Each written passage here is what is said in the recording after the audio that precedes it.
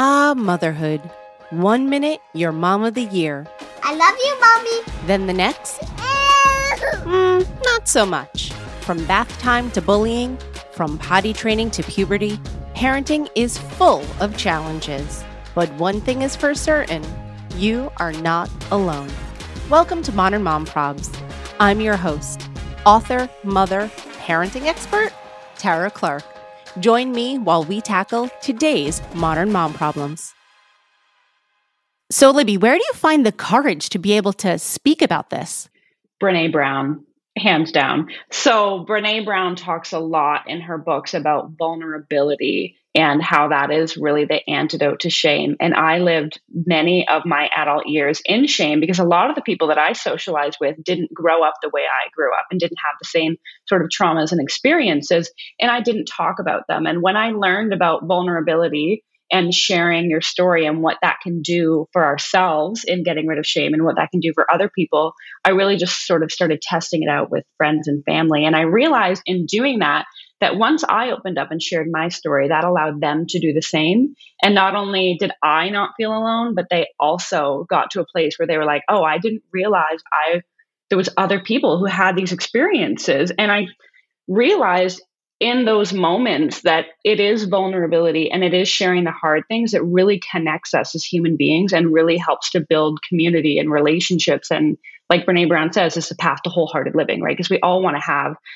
those friendships and those relationships, but it's hard to go deep when we're living in secrecy and shame.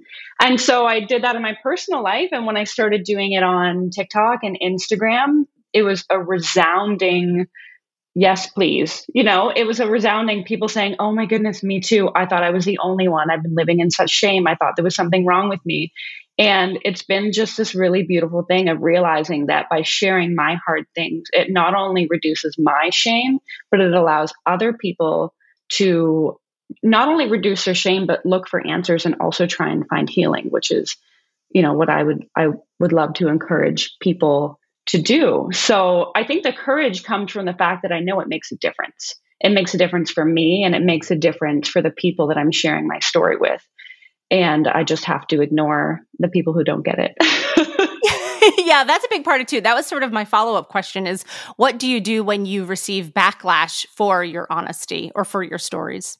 I think that I have come to the realization that we all come from different places in our lives and we all have different backgrounds and different experiences. And the people who don't understand it genuinely, sometimes I think I count them as lucky that they have never maybe experienced such life-altering things happening to them and abuses and traumas that they can't get to a place that they would understand that. Or even just that maybe they have experienced those things, but they haven't gotten to a place where they understand themselves. And so I try to, in my mind, respond with empathy of like, that must be hard that they don't understand it. And then sort of just move on because I know that in the end, my message is going to reach the right people, and the people it's not for, they can just carry on. I'm not out to get lots of followers. I'm out to reach the people who my message is meant to reach. Absolutely. That's so beautiful and so well said.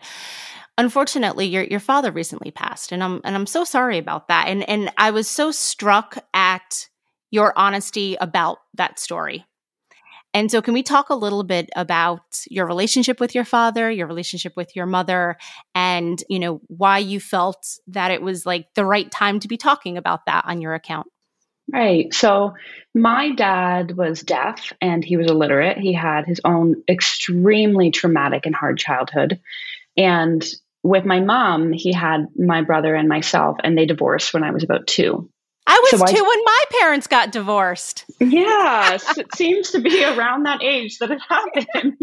Yeah. So my parents split up, and then we were really raised, my brother and I, by my mom. And we saw my dad on the weekends. And regardless of being deaf and illiterate and having so many obstacles in his way, my dad was really the fun dad. He was the dad who did stuff with us.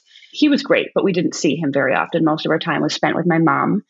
And then just to backtrack, my childhood in general as a whole was very turbulent and just unstable. On the whole, 10 out of 10 would not recommend. I was raised by my mom, like I said, primarily. My parents split when I was 2. Aside from growing up in poverty, so we didn't have a car, we were food insecure, clothes, basic necessities were difficult to come by. My brother and I were with our mom who had her own unhealed trauma, undiagnosed mental health disorders, undiagnosed personality disorders. So every single day was unpredictable, up and down. We moved most years, sometimes several times a year. We lived in houses, apartments with various men in my mom's life, or friends, family, and shelters, you name it. So I never stayed in one school for very long. We never built a foundation or had a community. When I was about 10, my mom met a new man and moved us out of the city that we lived in for most of our childhood. And I was no longer allowed to talk to my dad. So I didn't see my dad between the ages of 10 and 18 when I went back to find him. Girl, we got so much in common. It's eerie. Like, wow. I'm getting chills, but yes, keep going. I'd love to hear about that. Right. So my stepdad was extremely abusive, and my mom, who was bipolar and narcissistic, undiagnosed, it was very difficult in those teen years. My teens were the hardest. Home was not a safe place to be. We were cut off from the rest of the world. We didn't socialize. It was just us at home in a very, very toxic environment. So I'd say the hardest part for me was the emotional instability of our home and how I was made to be responsible from a very young age for my mom, for my parents, for just the general environment of our home. So I was often to blame for things when things went wrong, and really developed into an adult who I wanted a different life. We have a very similar story because my parents were divorced when I was 2. I lived with my mother. I went to see my father on the weekends. And when I was about 10, he got remarried to a terrible, wicked stepmother. At which point then my mother decided that I can't go there anymore. It was unsafe for me to go there. And so I didn't see my dad from 10 until 25. When he then said, then he was getting divorced from that woman and he was like, let's bury the hatchet. And then we did. And then my parents started dating again for a period of time around the time that I was actually getting married myself. I got married at 26. And so it was like 25, 26. And they were together. And like, that is every divorced kid's dream. Like, oh, my parents are going to get back together and they're like happy and we're like a family. And it was like sort of surreal, but amazing at the same time. And then, all good things must come to an end. And then they broke up and then, went their own separate ways. So I understand. So that's interesting. And my mother also is narcissistic and suffers from her own issues. She would never admit that in 100 years. So it's sort of a big deal that I'm even saying that right now, but she'll never listen to this. So it doesn't matter. She doesn't have access to the internet. So she also doesn't fully understand what I do for a living. So yes, I understand, Lib. You and I have a lot of similarities. Very similar. People ask me all the time, like, does your mom know what you do? And I'm like, no, she doesn't. Like she doesn't see it. She doesn't know. She doesn't fully understand it. Nope. And I don't even know that she would be able to consume it in a healthy way. Yes. Anyway. I agree. That's what it is. She only knows about it from what I describe, or not even me, like maybe other family members are like, oh, Tara, good for you. Congratulations on X, Y, and Z. And my mom's like, what? Huh? Yeah. I had a book that came out last April, and over the summer she was flipping through it, and I heard her under her breath say out loud, I'm not even in this. And I thought, right. And there's the narcissism, right? And that was it. It wasn't like, oh, congratulations, great job. Yeah. It was like but I'm not even in the book. And I was like, Right. Yeah. So it's just, what about me? What about me? So, that's just, those are the types of things that you learn to overcome. Like you said, you, as a very young child, you get to be very independent and very responsible for your own needs. So that you have to get to school on time. You have to make sure you have your homework or a snack or whatever it happens to be. Right. So yes, we have a lot of similarities. I mean, I remember my mom in her most difficult years in my teens, after she divorced the horrible ex-stepdad we had, begging me to stay home from school to take care of her, to hang out with her. And so I not only didn't have someone encouraging me to do well in school or asking me what I wanted to be when I grew up or packing my lunch or cooking dinner, I had someone who was asking me to stay home and take care of them. And really, I just took on that responsibility, and I had to fight between, do I prioritize myself or do I prioritize my mom? And I had 17 years of conditioning that, no, she's more important. Yeah. And so when we talk about generational cycles of trauma, I've carried that into my adulthood. And I spent many years of my 20s in this codependent relationship where I felt like I needed to fix her. And then that carried on to other relationships in my life where I just wanted to make everyone happy and make sure everyone else is okay. So really part of my message is, I think so many women, even if they don't go through extreme traumas, we take on this responsibility of it's my job to make everyone else happy, and my needs and my wants and my desires are just less important. And it's just not true. And it took me a long time to realize that I even had that mentality. At what point did you identify it? At what point did the light bulb go off and you said, hey, this is an issue. This isn't healthy? In therapy. It was in therapy. I mean, it was many years of disappointment, many years of her saying, I'm going to change. If you just help me with this, then this will get better. And me just holding on to hope that this one time it would change. And it was years and years of it falling flat on its face and me just getting hurt and disappointed. And then having the tables turned on me to realize this isn't healthy and this isn't okay. And through talking to my therapist, it made me realize that I had a part in it. Not that it was my fault, but that my own mentalities that were shaped throughout my childhood have made me feel intrinsically responsible for her. And that even though the things that happened to me as a child caused that, it's now my responsibility to sort of undo it for my own well-being. Yeah, that makes so much sense. At what point or at what age did you enter therapy? Because the reason why I ask that question is that, one, I think therapy is wonderful. And if people, should never feel ashamed or shy to seek out help. And so I think it's so important. But coming from that background, I'm sure your mother wasn't the first one to be like, you know what, let's go get therapy. I'm sure it was very shameful. I'm sure that I could be wrong, but I know my mom would never admit that she suffers from any sort of mental health issues or anything like that. So at what point did you, A, give yourself permission to go to therapy? And when did you seek it out? It was after I had kids, actually. So before I had kids in my early 20s, I was reading a lot of books and sort of getting a little bit of a taste for self-help, mental health, trauma, things like that, and beginning to sort of shape what had happened to me growing up. But it wasn't until I was faced with the stressors of being a parent and not wanting to continue that cycle that I went.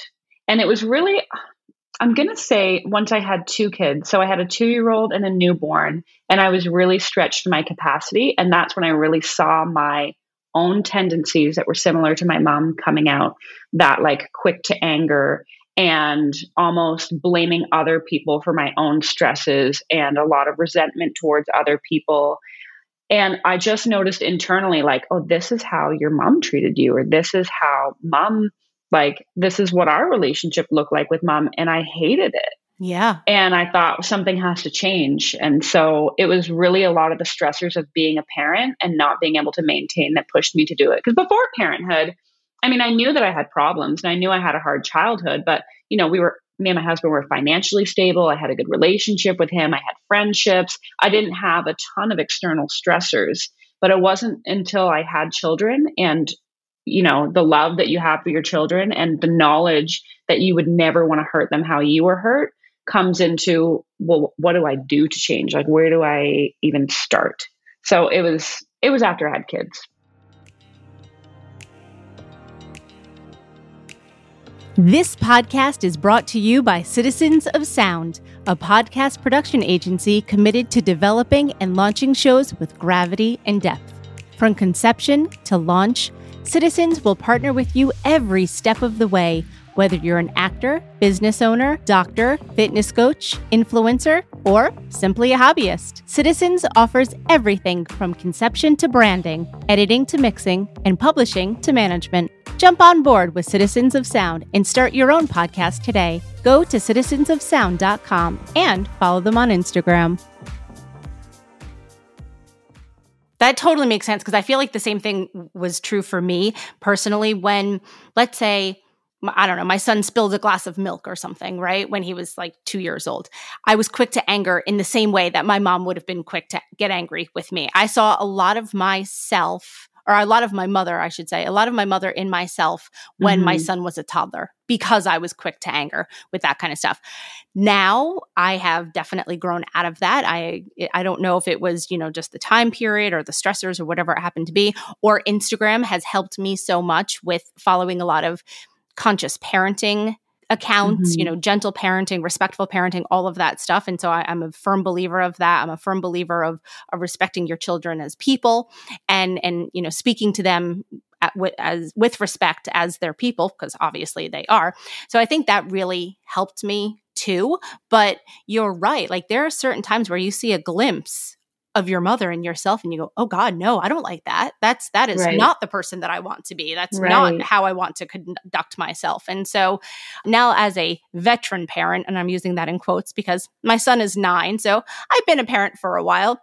I've definitely worked out my own parenting style, but I know that when my son was 1, 2, 3 years old, I was very quick to get upset. And I think it was also, the anxiety that comes with having a small child that really feeds into that as well. Right, exactly. And I feel like we can have all these ideals of I'm going to be a patient parent and a loving parent, and I'm going to do all these things, but you don't know what it feels like to be sleep deprived until you're sleep deprived. And you don't know what it feels like to have the stressors of parenting and managing household and a career and all the things until you're in the middle of it and you feel like you can't function. And then when your window of stress is so small, you can't actually act in the ways that you intend to act, or it's so much harder to. And I think when we make all these ideals of the type of parent we want to be, it's so hard until you're actually in it and you're experiencing it. Yep. Just yesterday on the playground, I was chatting with a friend of mine. She has 4 kids. So they range in age from 9 to 6 months old. And so she's in every stage right now, essentially. She has like a 9-year-old, she has a 1.5-year-old, she has a 7-year-old, she has them all, and a 6-month-old. And so, she was saying how she thought that she would be like all organic, all breastfed, no chicken nuggets, all homemade pureed food from Whole Foods and this and that. And then she's like, but now you realize like they eat chicken nuggets and they eat McDonald's and all of this. And like, I myself was that mom because I was like, I am going to be that ideal mother. And then once you're in it for a year or so, you're like, oh, this is nonsense. The stress that you put yourself through. And I did it. I could speak to that, very well. Like I put myself through so much stress for probably, 2.5 years of like organic and this and that. And I believe I believe in good, healthy food and all of that kind of stuff. And we're very lucky to be able to, afford organic food. But the fact that we put these pressures on ourselves is just like so ludicrous, because now when you look back, now, like I said, my son is 9, I look back and I'm like, gosh, I can't believe I put myself through that. Now he hardly eats like a French fry and a chicken nugget. He's a super picky eater. So if he eats anything, I'm happy. I'm like, just eat food here, Oreos, eat muffins, eat whatever you can, put some calories in your body, please.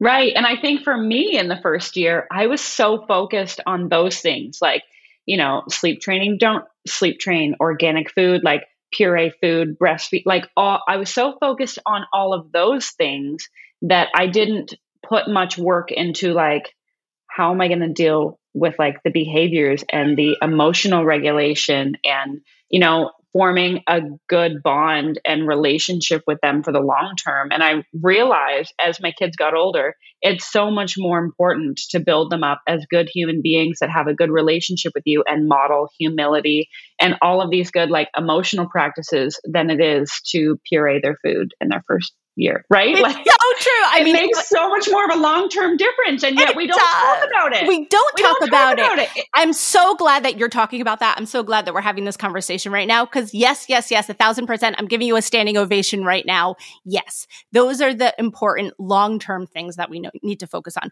Are we raising good human beings? And the answer to that is yes, we are. Because I often say, and I know you say this too, is that if you're looking into how to be a good mom, guess what? You're already on the path to being a good mom, or you are already a good mom, right? And so those are the types of things that I think it's important that your platform, my platform, this is the kind of stuff that we need to talk about, because there are new moms coming into our communities every day, right? We're veteran moms now. You have an older child, 2 older children. I have an older child. So we've seen it. We've lived it. And now we're saying we've been in the trenches. We know what it's like to not sleep. We know what it's like to be concerned about breastfeeding or formula or organic formula or whatever it happens to be, or, eating the chicken nuggets every single night of the week. Like, we know, we do it. We see it now. But I don't know. I don't even know where I was going with that. But I think it's so important that we talk about it.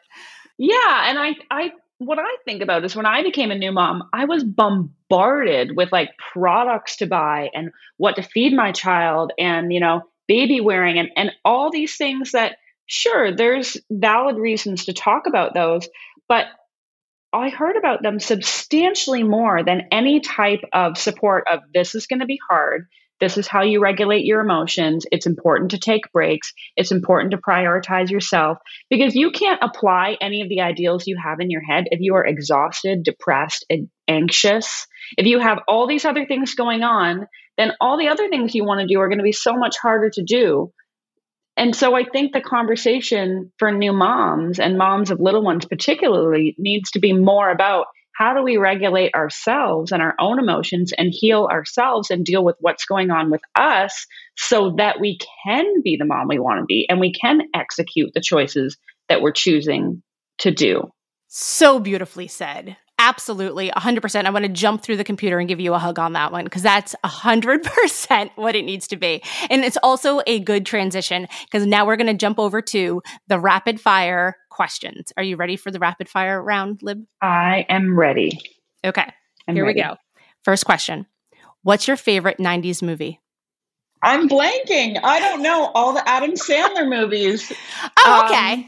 Like a Billy Madison. Okay, that counts. Yeah, that counts. Billy Madison. Billy Madison's my favorite 90s movie. I love it. I love it. It's a good one. What's your favorite comfort food? Fried chicken. I ate so much fried chicken when I was pregnant with my son that I don't think I've ever even eaten it again. I was eating fried chicken like every night. Chicken wings, I like chicken fingers, buffalo fingers, any sort of breaded fried chicken. It's like, that's my thing. I love that. I love that. That makes me happy. What's your favorite self-grooming thing? Oh, that's a good question. I would say my exfoliating mitt. Ooh, that's a good original question. Fancy mitt that I like. I don't know. It gets all the dead skin off. My legs are so soft. Oh my God, I'm jealous. I need that. Mine are not. I am like a cactus. It's like an ashy cactus. It is not a good look. It's not officially warm here yet in New York, so I have a couple weeks. Right. I should clarify that it's really soft when I use it. I wouldn't say that I do it enough that my legs are always soft, but when I use it, they're delightful. I like that. I'm going to go after that one. That's actually a really, really good idea. Okay. Last question. Ready? What is your favorite song lyric and why? I have this song that is stuck in my head right now that's called Vienna by Billy Joel. And it goes, slow down, you're doing fine. You can't be everything you want to be before your time. And I just love it so much right now because I've always been a person who wanted the next best thing or wanted to be married or wanted to have kids or wanted my kids to not be babies or wanted them to not be toddlers. And now I'm this married mom of 2 kids who are 5 and 7, and it's wonderful. And I'm just looking back going like, why did I rush it all? Slow it down. So that's the song I've stuck in my head right now. That's such a good one. It's so perfect because I think that's perfect for both motherhood. I think it makes sense for social media. I think it makes sense for like so many things. When my son was a toddler, we had a hard time with him as a toddler. He had a lot of tantrums and emotional regulation issues. And my husband would always say, just be 6. Just be 6 already. And now my son is 9. And I think back and go, wow, that was 3 years ago. That we wanted him to be. So it was actually like 5 years ago when my husband was saying, just be 6. And now I'm like, yeah, just be 6 again. Just be 6. No. And 6 feels like a baby now. You're like, let's go back to 6. That was really It really does. When I go to his school and I see the kindergarteners who are 6, I think, oh my goodness, they're just like itty bitty little babies. And it blows my mind. But, I have to say, I think, 6, 7, 8, 9, that's great ages. What do you think? Because our kids are about the same age. It's the glory days. Yeah. Honestly, my kids are 5 and 7, and it is the absolute best because they're still cute and sweet, and they still think I'm just like the best thing.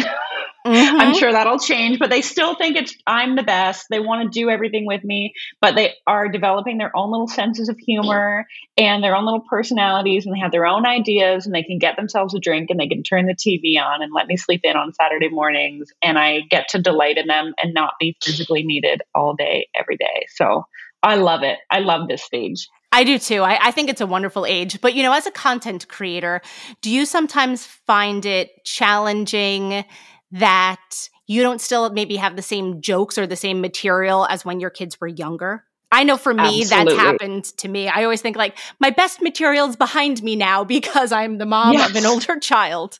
Yes, absolutely. All the time. And I find I actually get my inspiration from my friends with little kids because it's so easy to forget all the little nuances. I sometimes wish that I had social media when my kids were so little because I'm like, the jokes would be the best. Yes. So I have to really transport myself back to that time. Yeah, I agree. It's funny that you say about wanting social media when the kids were younger, because do you feel that, if you were, 15, 16, 17 when TikTok came out, do you think that that would have been incredible? Or are you happy with it coming out now? You know what? I wish moms were more raw about the realness of parenthood when I was a new mom, but I don't wish I had TikTok when I was a teenager. I was such a weird teenager and I had so many problems. I'm just so glad that there's no public proof of my extreme weirdness in my teens. I'm so grateful for that. But I definitely wish that there was more social media mom support when my kids were little. Yeah, I agree. I often say that, which is part of why I started my account originally anyways, because, when I had my son in 2012, social media, for one, Instagram wasn't around, but two, Facebook was just taking a picture of a turkey sandwich and being like, this is what I had for lunch today. Or Twitter was just random stuff. And it was just taking pictures of sandwiches and pastries and lattes and stuff like that. So I'm so glad that we're able to have the difficult, raw topics and we answer the raw questions now. We talk about these vulnerable things that years ago were just simply not on the table. They were too taboo. So people like you, thank you so much, Libby, for doing it. So tell everybody, where can we find you and what's next for you? Where can you find me? On TikTok and Instagram at Diary of an Honest Mom, and on my blog, www.diaryofanhonestmom.com. And I'm speaking this out into the universe one day in the pages of a book, I hope, or on a stage. That is what I would like. But for now, social media and my blog. Yes, girl. I am manifesting that for you 100%. And you know what? It's only a matter of time. I could tell you that. It's only a matter of time. Libby Ward, you are an inspiration to me and so many women out there. Thank you so much for being on today's show. Thank you so much for having me.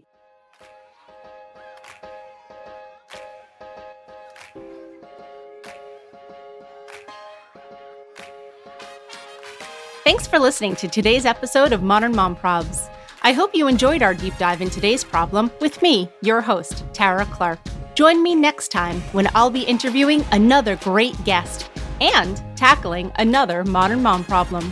If you enjoyed today's episode, please leave us a review and a rating. As always, you could head over to Modern Mom Probs on Instagram and give me a follow. Or check out my book, Modern Mom Probs, A Survival Guide for 21st Century Mothers, available online wherever books are sold. Well, that's it for today. See you next time, folks.